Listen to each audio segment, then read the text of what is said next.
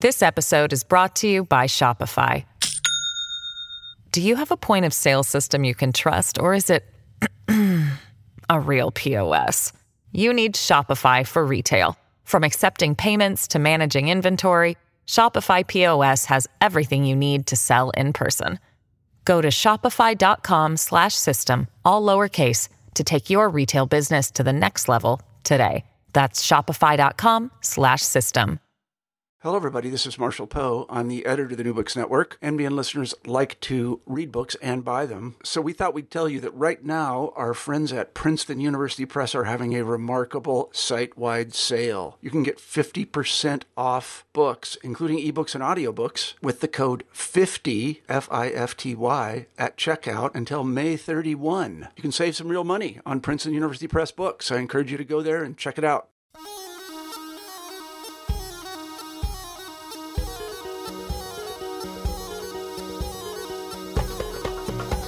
Hello, everybody, and welcome back to New Books in Middle East Studies. I'm James Dorsey, the host of the channel. Today we have as our guest Andreas Krieg about his new edited volume, Divided Gulf, The Anatomy of a Crisis. Andreas, welcome to the show. Thanks for having me. I wonder if you could begin this interview by telling us a little bit about yourself, your own intellectual development.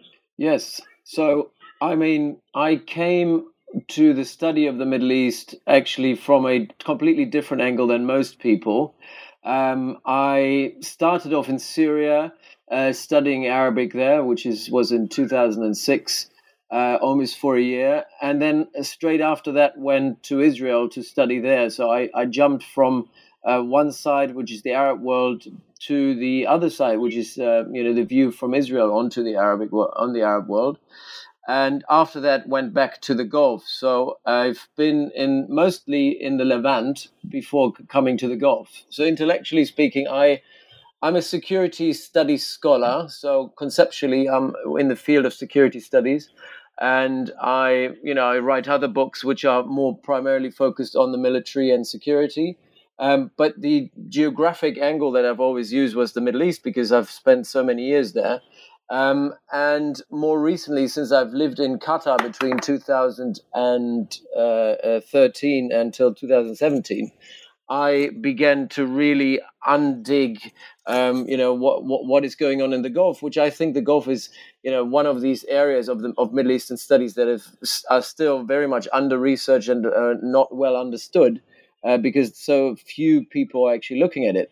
And traditionally, Middle Eastern studies looks at the Levant, Northern Africa, looks at Egypt, Syria, Iraq, Palestine, and doesn't really look at the Gulf. And the Gulf probably was never that important. And I think it has only really become as important as it is today because of the developments during the Arab Spring and the collapse of the old powerhouses of the Arab world as we used to know them, Iraq, Syria, Egypt, Libya, and others, and obviously the only stable countries in the area were now in the Gulf. So I found that very interesting, and I used my time in the Gulf as a hub to travel across the region from at the time from Doha. So I did not only travel across the Gulf, so I went to Iran and all the other Gulf countries, but I went also to all these countries in North Africa. I went to Iraq, I went to Syria, Lebanon, and so on. So I kind of complemented my view of the Arab world or the Middle East more widely by extensively traveling during these 4 years and doing quite a lot of field work. And the one book that came out of that was Social Political Order and Security in the Arab World, which is using a security studies angle to look at security in the Arab world more ontologically, how it is defined and how security might be defined moving forward after the Arab Spring. And I think this is also where this book starts, the new book, Divided Gulf, because it's, for the most part, an ontological understanding, a conceptual understanding of where these different rulers and where these different countries stand in identifying or interpreting, analyzing security in the Arab world. And I find that very interesting because most of the Middle Eastern studies scholars look at the Middle East entirely empirically, which is great. and I do so as well. But I think it's also important to look at it conceptually, to look at the ontological premises that underline how these different states look at each other and look at society. What are their wider worldviews on how the region is supposed to work, and what are their visions for how to reshape the entire region in the future? So it's not just the Gulf, but the wider Arab world. And so I'm doing quite a lot of things. So I'm a member of the Royal College of Defence Studies, where I train, or not train is probably not the right word, but educate military officers from Middle Eastern countries, particularly from the Gulf. This is what our department at King's College has done for many, many years. I'm working as an analyst as well, as an expert for media outlets, and so television and print in particular, and also as an analyst for private companies who are operating in the Gulf, who have particular issues concerning political risk in the area. So I've got these three segments, and this book, Divided Gulf, is drawing on all these three. So it's on my academic expertise and my intellectual evolution until today, as well as on my analyst's background. So a lot of the interviews and a lot of the discussions I've had with diplomats, and policymakers across the region were done probably not as an academic, but more as an analyst. And so I tried to compound all these three elements in there. And obviously one very important element was the element of me being in Doha between 2013 and 2017, where we built up the Joint Command and Staff College for the Qatari Armed Forces, which also had officers from Saudi Arabia, from Kuwait, and Oman in there. And so it was kind of the attempt to create a joint GCC military college, which doesn't look only at the operational military level, but looks a lot at strategy as well. And this is what I teach today, is strategy and strategy making. And my expertise in strategy, I'm trying to particularly apply to the Middle East, where I also consult, obviously, not only local governments, but also governments in the West on their strategy towards the region. I assume that the college in Doha no longer has Gulf-wide participation. Absolutely right. June 17. Unlike a lot of your other former books, this one is an edited volume, and perhaps you can tell us a little bit about the genesis of the book. Yeah, so when this all came, what is very remarkable about this crisis, and I probably in many ways a game changer, is that this is a crisis that does not only exist in the physical space, but that increasingly exists in the information space. So when you look at how the crisis unfolds in 2017, early on I was shocked in the way it unfolded. I was shocked in the intensity of this conflict, particularly in the information space. And being based in London at the time in 2017, when it all broke out, after returning from Qatar, I also saw how the Gulf crisis was no longer just a limited conflict that was limited geographically to the Gulf, but a crisis that had its ripple effects across the Western world, particularly in capitals such as Washington, London, Paris, and Berlin. And the issue of that was that this was a crisis that, for the first time, was situated in the era of alternative facts and fake news.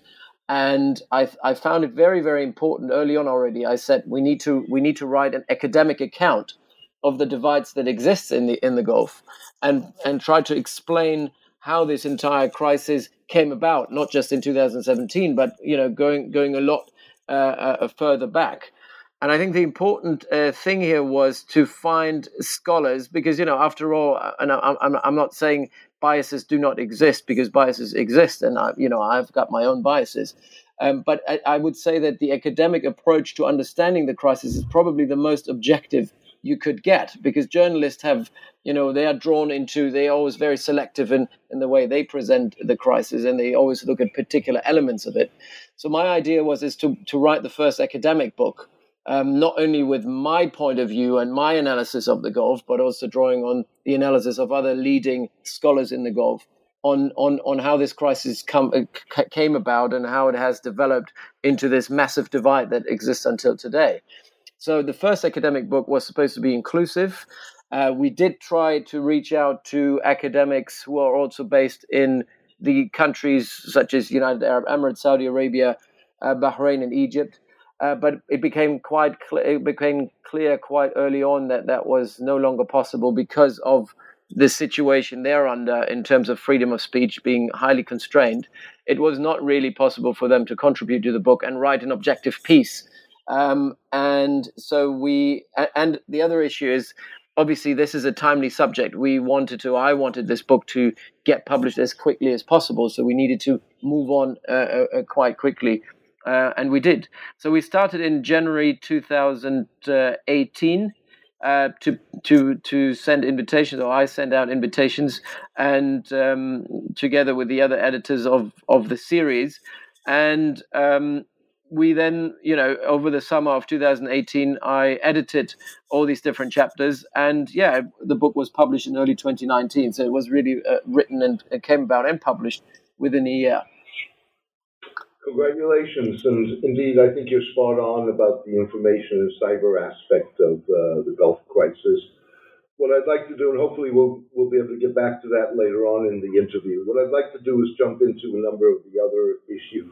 One of the things that you do is you project the very different and clashing approaches by both the United Arab Emirates and Qatar, as well as by the UAE Crown Prince Mohammed bin Zayed and the former Qatari Emir Hamid bin Khalifa Al Thani, in terms of the strategies that they use to emerge from the shadow of Saudi Arabia. Yeah. Can you perhaps elaborate on that? Yeah, so the way I look at this crisis, as most people look at the crisis through the lens of interests and clash over different interests, I look at it as a clash of ideologies. And so that goes back to the whole point of ontology. When we look at what is at the heart of the crisis, then we see two different visions for how the Arab world is supposed to develop. And these two different visions originate in Doha on one hand and in Abu Dhabi on the other. So Doha's approach to the Arab world has been consolidated by the old Emir, the father Emir Hamad bin Khalifa, who in himself being a revolutionary in many different ways, and he was always an individual who was anti-status quo, married to his favorite wife, Sheikha Moza, also coming from a somewhat revolutionary anti-status quo family. They were people that didn't accept the way that the Gulf was not advancing and not developing in the 1980s under his father. So when he came to power in the early 1990s, consulting under his father's rule, he kind of came up with this idea that, if Qatar was ever to develop and become an independent country, truly independent, it needed to draw on alternative sources of income, as well as sociopolitically redefine itself, rebrand itself as no longer just being a proxy or a vassal state of Saudi Arabia, but being an independent country with its independent status within the wider region. And so this was the one vision in Doha, and the way for Doha to get out of it, for Hamad bin Khalifa, the old Emir, to get out of this vassal state status that they had in regards to Saudi Arabia, was to basically liberalize themselves, but also advance an ontological or an ideological approach, a liberal approach, not liberal democratic, but one of liberal, which is more liberal than it is conservative, which is anti-status quo, which is about emancipating the individual, emancipating women, emancipating people under oppression, working against authoritarianism, creating more pluralist societies. That does, again, the word democracy has been used by Hamad bin Khalifa, but he's not using it in the same context as we might use it in the West. So I think it's wrong to say that the Qataris were interested in spreading democracy per se. I think it's more fundamental about political pluralism. And political pluralism meant that you are advancing an ideology that inherently undermines the authoritarian states and authoritarian regimes that were dominant at the time in the 90s, before the Arab Spring as well, that were dominating the Arab world. So, and Al Jazeera and the creation of Al Jazeera in 1996 is part of that. It's the creation of a network that, for the very first time, independently from government control, was able to develop and disseminate narratives. And pretty much Al Jazeera very early on branded itself as being the voice of the voiceless. And, it has been highly criticized for being that, because they've invited all kinds of opinions from across the spectrum of political opposition of the Arab world.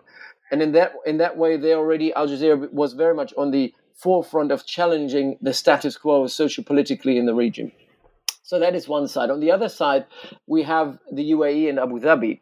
And I need to probably say this early on. It's not really about the UAE. The United Arab Emirates, obviously consisting of several emirates, the most dominant one is still Abu Dhabi. And it has become even more dominant after the Arab Spring. And there's one individual who is ruling Abu Dhabi and thereby also dominating the wider United Arab Emirates, is Mohammed bin Zayed, who officially has the status of being the crown prince, as his brother is the official president of the UAE, but is no longer fit to rule. So MBZ has taken over very much most of the portfolios of governments, and it's the inner circle around him that really dominates policymaking and the visions of where the UAE is supposed to go. And Mohammed bin Zayed is a military man, very much someone who bases his own regime security on the security sector. It has created a regime which is highly controlling of its citizens. He, as an individual, is someone whose vision of the Middle East is quite the opposite, 180 degrees opposite of what the Qataris wanted to achieve. So he came through to power throughout the 1990s as well. So he rose through the ranks of the military. And he has worked with particular individuals also in the intelligence services who came from Egypt to the UAE, who also imported a particular worldview to authoritarian worldview exported a particular worldview to the UAE, and MBZ has taken that on. So MBZ is very much a pro-status quo individual. He's someone who wants to maintain the socio-political status quo of the region and sees any opposition as a potential threat to regime security. He believes in centralized governance, not pluralistic governance. He sees pluralism as chaos and anarchy. And I think, it has been said multiple times by people of the inner circle, most importantly, Yusuf Otaiba, the UAE ambassador to Washington, who makes the point that inherently pluralism is anarchy, as we can see on basis of the example of the Arab Spring. They're making the case that the Arab Spring led to chaos, civil war, revolutions, and almost 8 years or 9 years on, is still in the same state of chaos that it has been, and it hasn't really made any progress. So their argument is, do you want pluralism or do you want stability? And their argument is, if you want stability in the Arab world, you need to endorse authoritarian stability. So you can liberalize socially. So the UAE are very liberal socially, but politically they're probably one of the least liberal countries in the Arab world, and I would put them on the same level in terms of political liberalism as Syria or Saudi Arabia, particularly when it comes to civil liberties and the freedom of speech.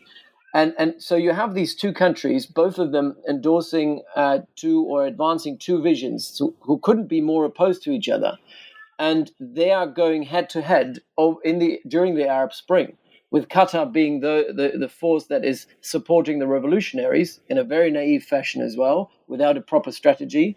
And on the other hand, you've got the UAE, who are trying to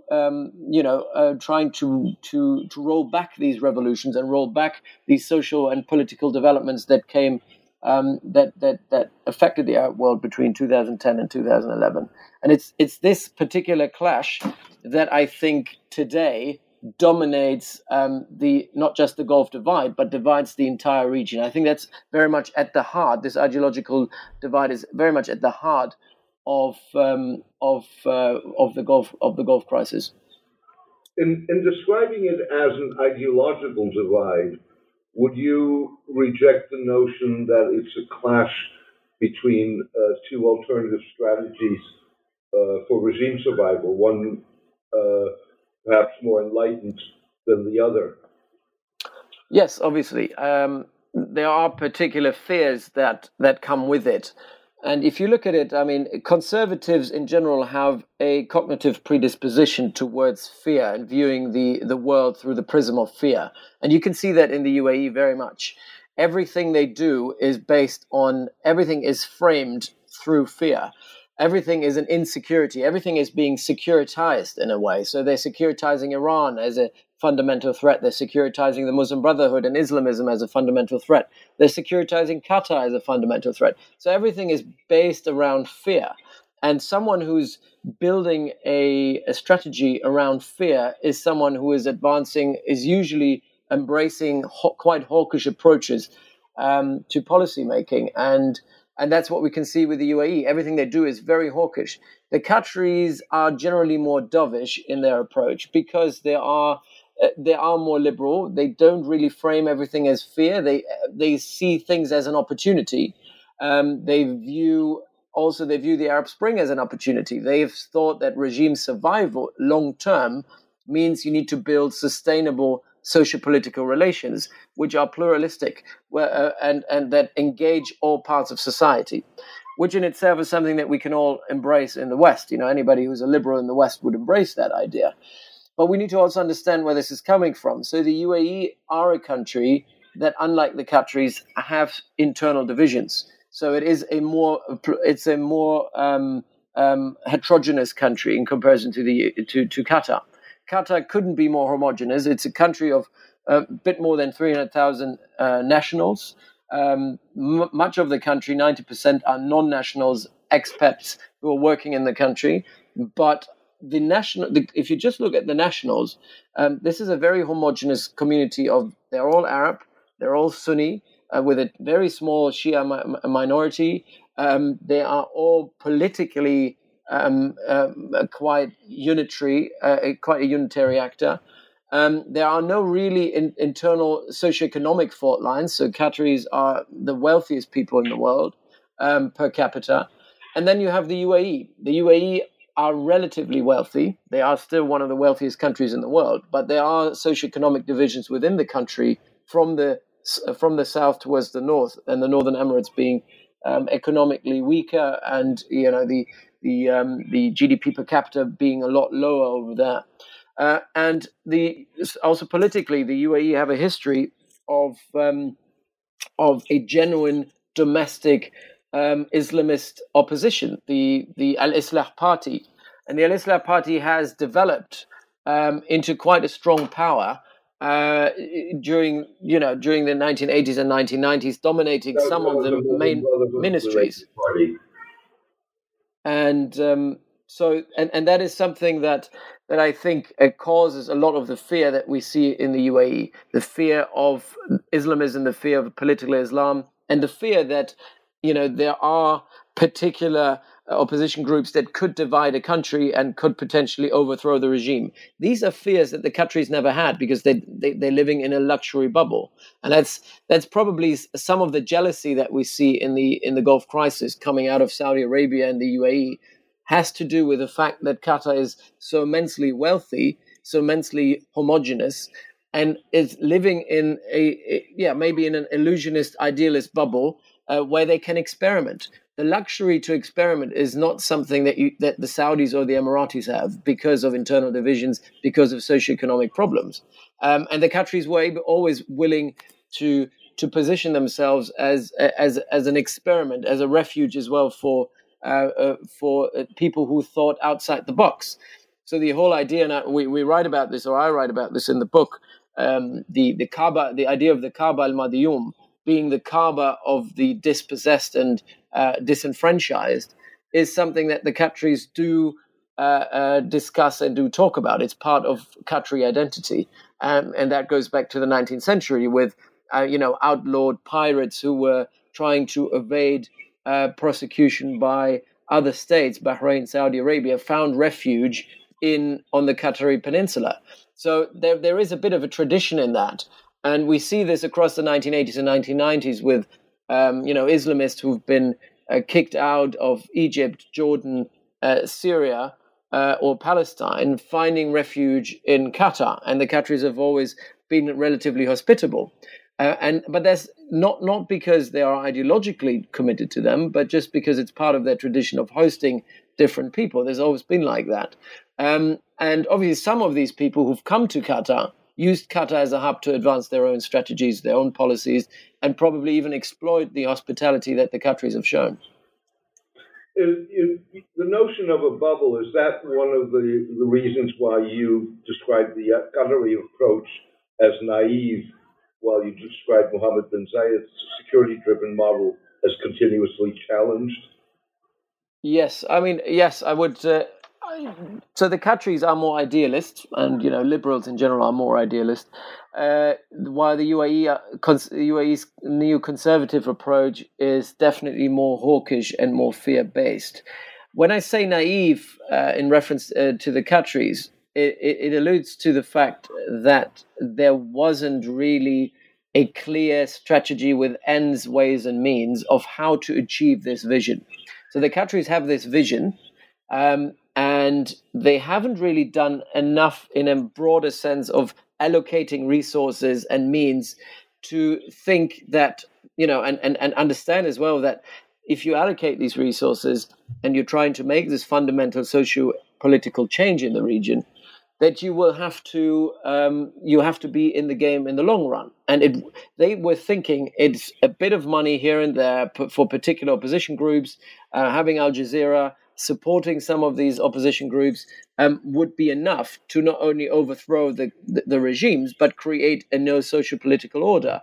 So the naivety in that is that they actually thought about how to topple these authoritarians, but they never really thought about the consequences of that in terms of how difficult it would be to build a socio-political order after the fall of the regime, as we've seen in Libya, for example, or in Egypt.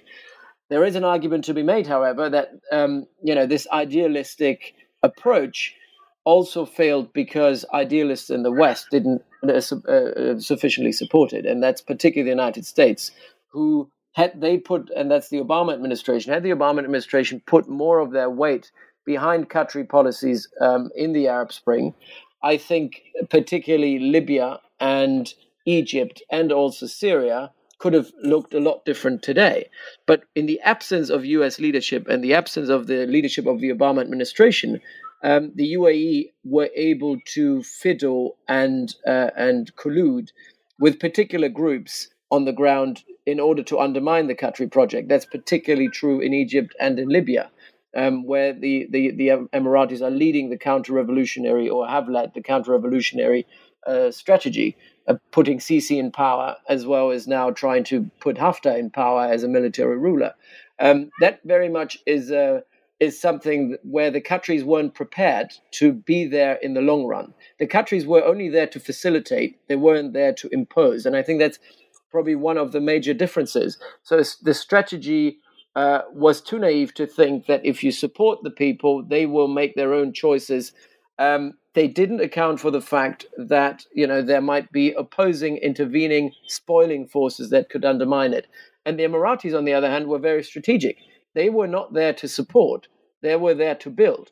So they went into Egypt and said, "This is the regime we want, and we will make sure this regime will happen." They put billions of dollars in there, and they're still supporting Sisi in his counter-revolutionary efforts to clamp down on civil society. They're supporting Haftar in an effort to impose military rule on Libya. They are not interested in any form of pluralism there, but it's a very black and white approach, very neoconservative in that way, in trying to impose a regime. And the Emiratis are in there. They have a degree of strategic patience, and they're in there for the long run. And they've allocated resources to see this through.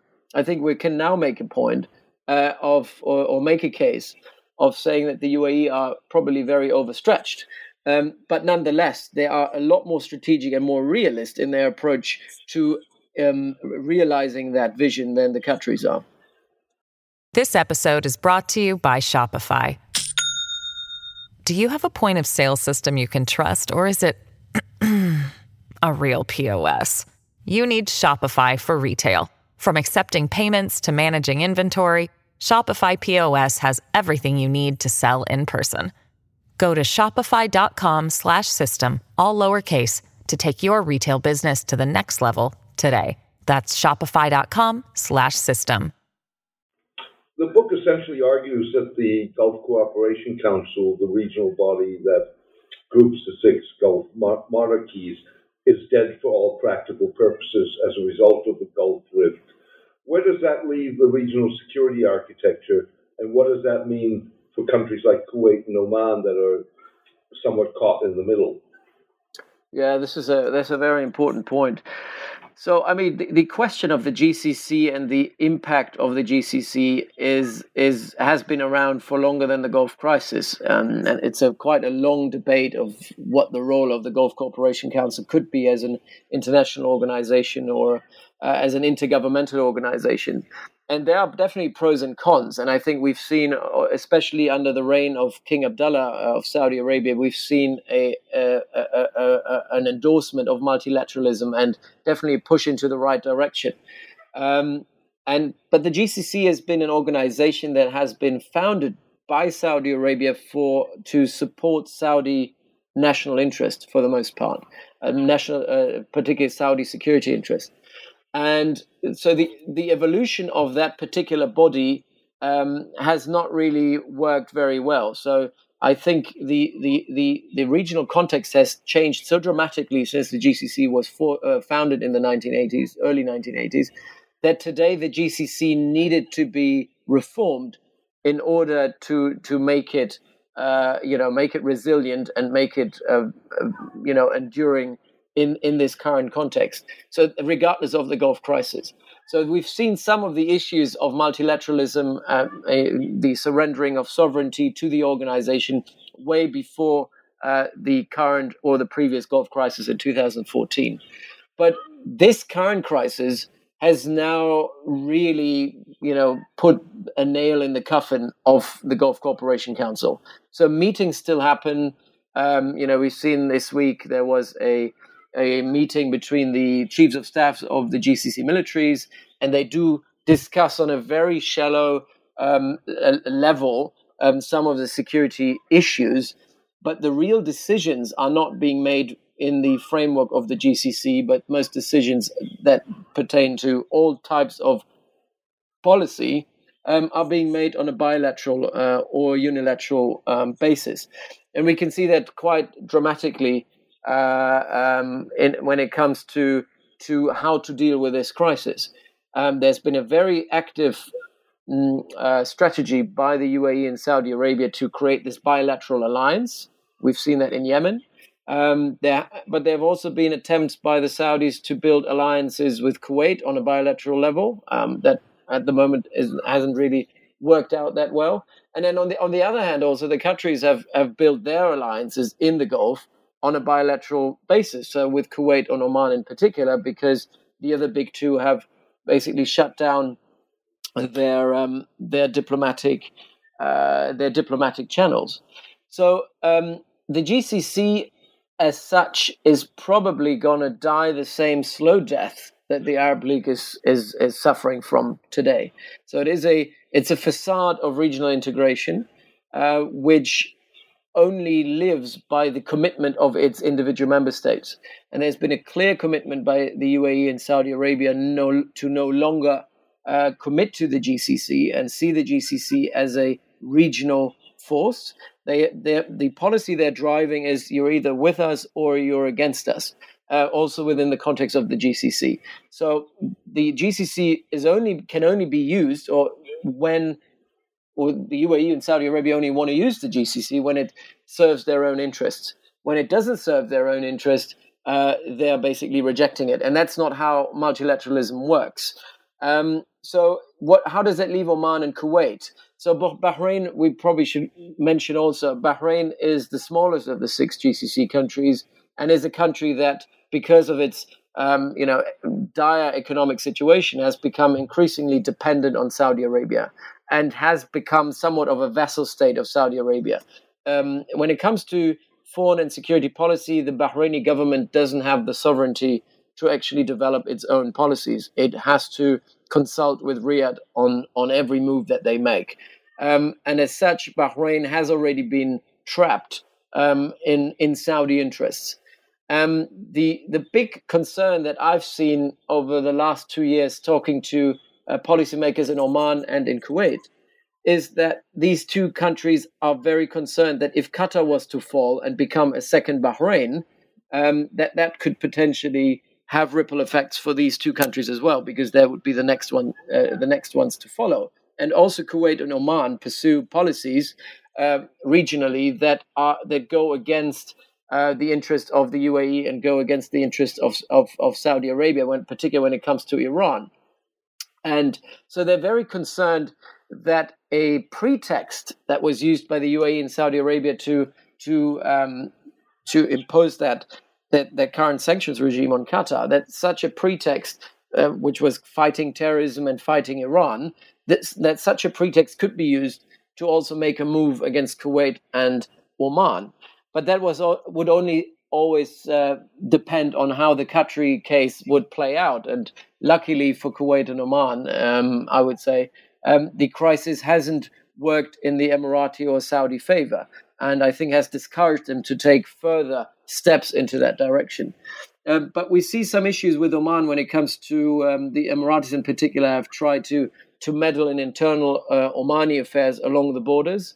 They're trying to also, because Oman is at the brink of a succession crisis, with the Sultan being very, very ill and being very old. Over the next 5 to 10 years, we'll definitely see the Sultan, a change of leadership in Oman. In that leadership battle, the succession question is still not being answered, and all Gulf countries are trying to get involved in that, in that succession question. And there's a fear in Oman that the Emiratis and the Saudis in particular are trying to invest in particular tribal areas in order to court particular individuals who could have influence on the question of succession further on. And so in Kuwait, the issue is more with the Saudis in particular, where the southern oil fields, which are part of a demilitarized zone, are now being pressured by the Saudis, because the Saudis have remilitarized the zone on their part of the border, as well as have started production on these oil fields, which are shared somewhat by Kuwait and Saudi Arabia, and that has caused a bit of a rift between Kuwait and Riyadh over the last year, with Mohammed bin Salman traveling to Kuwait and then being somewhat not reaching an agreement that he wanted to have, and then he left earlier. So there are tensions mounting on these fronts as well, and both Kuwait and Oman are looking towards Qatar and see how this develops. Since the crisis is currently at a stalemate, I think Oman and Kuwait are relieved that they don't have to make further concessions here, and are standing quite firmly, at least behind the scenes, quite firmly with the Qataris. On again, when it comes back to the facade, both Kuwait and Oman are embracing a joint GCC approach wherever they can. But behind closed doors, if you listen to diplomats, policymakers, military leaders that I speak to, it's quite clear that they very strongly look towards Qatar and are very sympathetic with the Qataris. Indeed, the book projects the Gulf crisis as intractable, which really means, I assume, that it's one more intractable Middle Eastern dispute. And I guess one could say not only is the Qatari crisis intractable, but so is the Saudi-Iranian rivalry. Oh, yes, absolutely. And that's another dimension of this crisis that goes beyond the earlier ideological rift that I was speaking about. But this rivalry between Iran and Saudi Arabia has been a given for since 1979. But I think it has never been as bad as it is today. So the mistrust that the Saudis have towards the Iranians and vice versa has definitely been exacerbated by the change of leadership in Riyadh. So not just with King Salman, but particularly with his son, Mohammed bin Salman, taking over much of the important government portfolios. There is a clear securitization of anything Iranian. We see a regional integration of an anti-Iran front, whereby Saudi, Israel, and the Emiratis are taking a lead, and they oppose any alliance that could potentially have the Iranians on board. And I think for the Saudis, as much as the Saudis have a problem with Qatari policies and support for opposition groups, because they see this as well as a threat to domestic regime security, they do see the Iran as probably the bigger issue. And the one story that probably for Mohammed bin Salman, and not probably, I mean, conversations I've had with Saudis, the Saudis suggest that the one thing that broke the camel's back for the Saudis was basically the Qatari engagement with Iranian proxies in southern Iraq.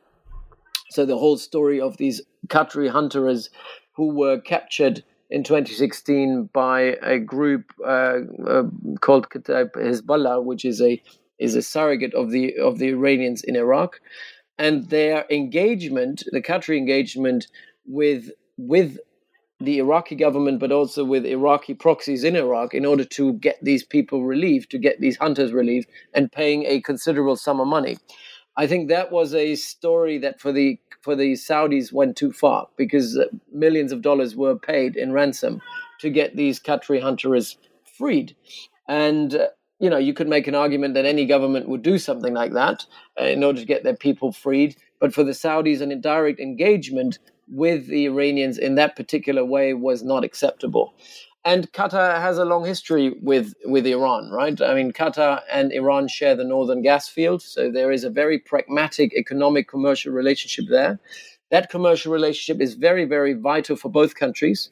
Both countries make a lot of money out of that North Field, so the management and security of the operations around the North Field are highly, highly important for both countries. I would even go as far as to say that for Qatar, a country whose wealth depends so much on liquefied natural gas, LNG, I would say that the North Field and anything to do with the exploitation and exploitation of the gas field, as well as the production of LNG, is the center of gravity for security and survival of the Qatari state.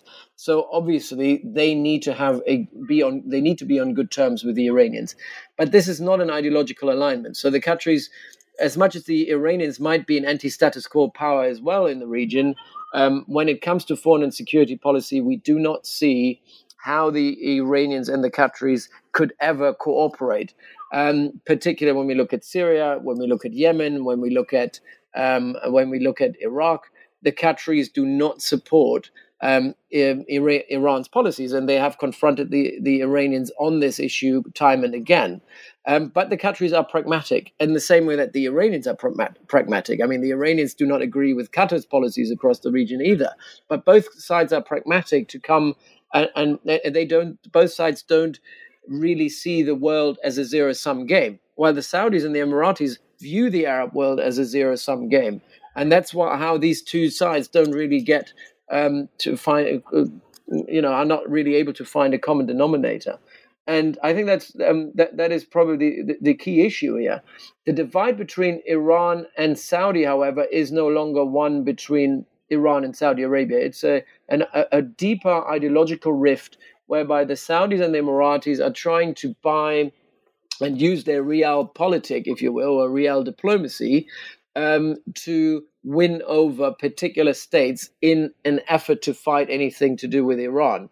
So, and the Israelis obviously being part of this. And then let's not forget, another center of gravity of that crisis is in Washington with the Trump administration and their hawkish approach as well towards Iran. So that divide is a key divide that keeps on dividing the region.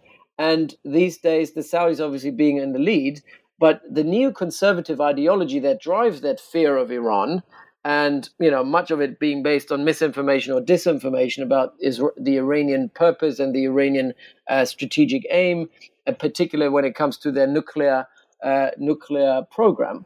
It seems quite obvious that the Iranians are being compliant with the JCPOA, but neither the Americans nor their proxies in the region, Saudi Arabia and the UAE, don't want to accept that fact. They don't want the Iranian Republic, the Islamic Republic of Iran, to continue playing the role that they're playing, which, by objective standards, is quite destructive. The policies that the Iranians are driving across the region, but obviously the approach that the hawkish neoconservative divide is taking is one of not engagement but confrontation.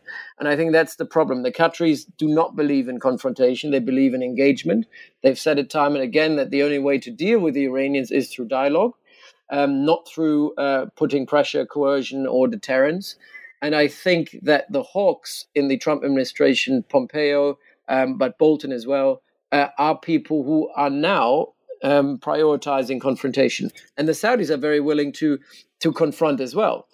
Obviously, the Yemen war in all of that hasn't really helped because the Iranians have been able to exploit the mess in Yemen that the Saudis have left over, after decades and decades of intervening on both sides, or not both sides, on all sides in the Yemen war. The Iranians were able to exploit this and have, particularly since 2015, really increased their foothold in Yemen and used this as a hub via their surrogate to attack the Saudis.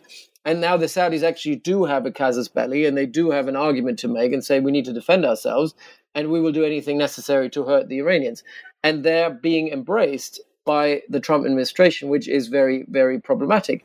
And Mohammed bin Zayed in Abu Dhabi is also someone who shares that anti-Iran fear and has securitized Iran in the same way, which causes an internal divide within the United Arab Emirates. Because Dubai, being a very important hub for the engagement of the Iranians, as the Iranians do much of their deals, both privately as well as the state, the Iranian state, do many of their deals via Dubai. So, Dubai has always been a money laundering hub for Iranians of any color. And I think that we see some of the clampdown on Dubai by Abu Dhabi more recently has been based on the fear of Iran and, calling on Dubai to basically shut down any relationship that they might have or that they do have with Iran. And that costs Dubai dearly, as they basically lose hundreds of millions of dollars worth of money coming through. So this divide is definitely another aspect of the Gulf divide that is now being exacerbated, also because the Qataris, and you can make that argument, are being driven into the arms of the Iranians, because with the blockade in place, the Qataris didn't have any other choice than to use a corridor with the Islamic Republic of Iran in order to actually get anything in and out. To on the one hand, getting goods in and out of Qatar, but also getting their planes in and out of Qatar. And if you look at the map, there is only a very small corridor that is left for the Qataris, and they need to manage that corridor together with the Iranians.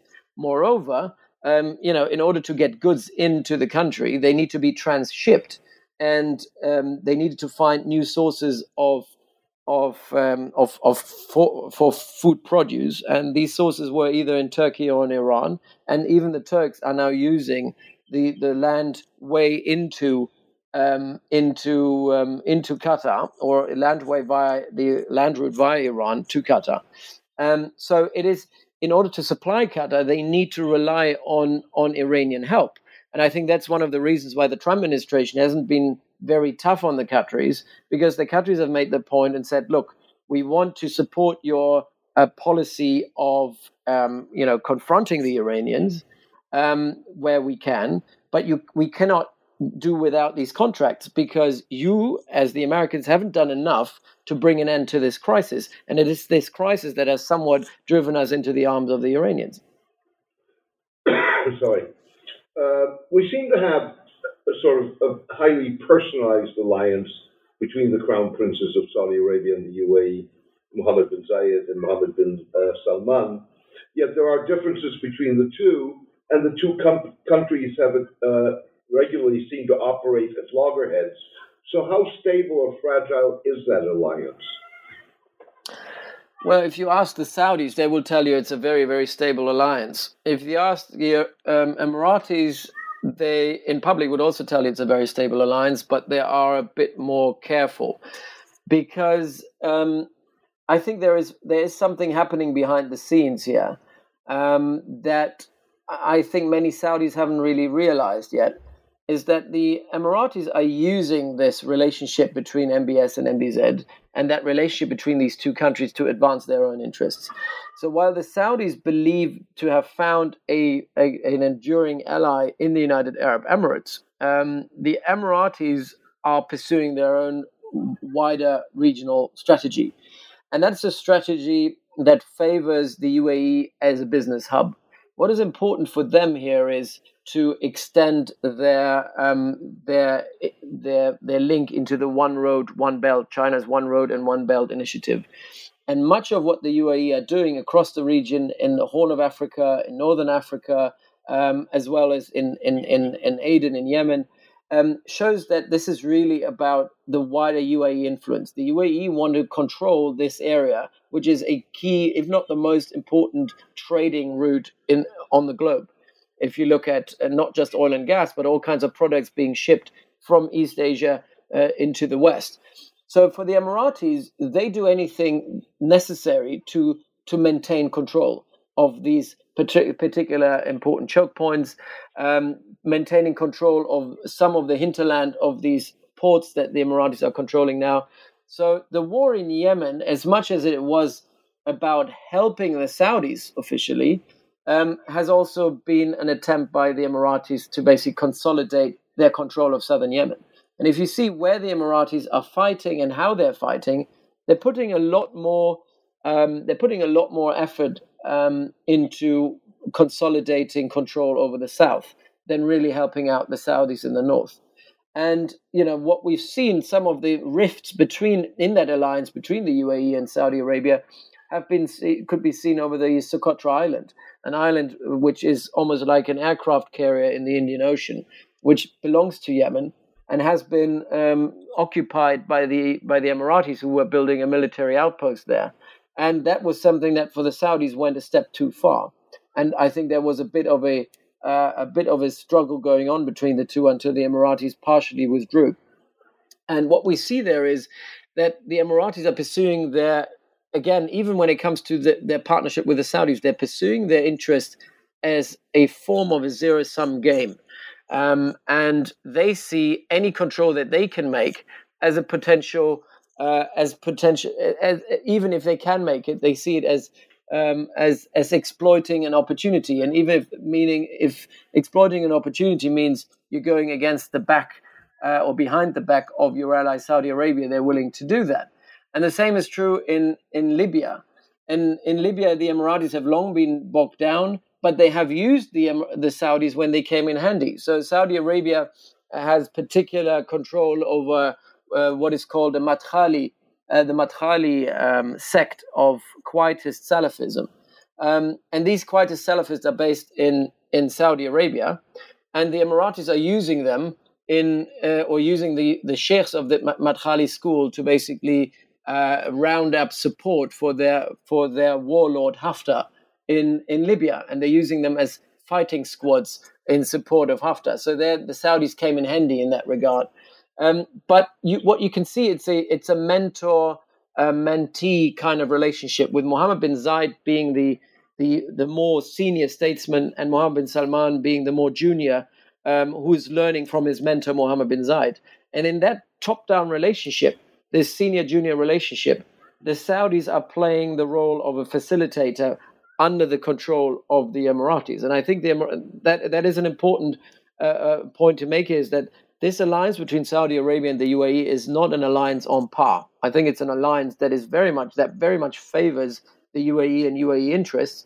And Saudi Arabia, much of the stupid decisions and short-sighted decisions that came out of Saudi Arabia over the last 2 years, Khashoggi being one of them, haven't really helped the Saudis, but they have helped,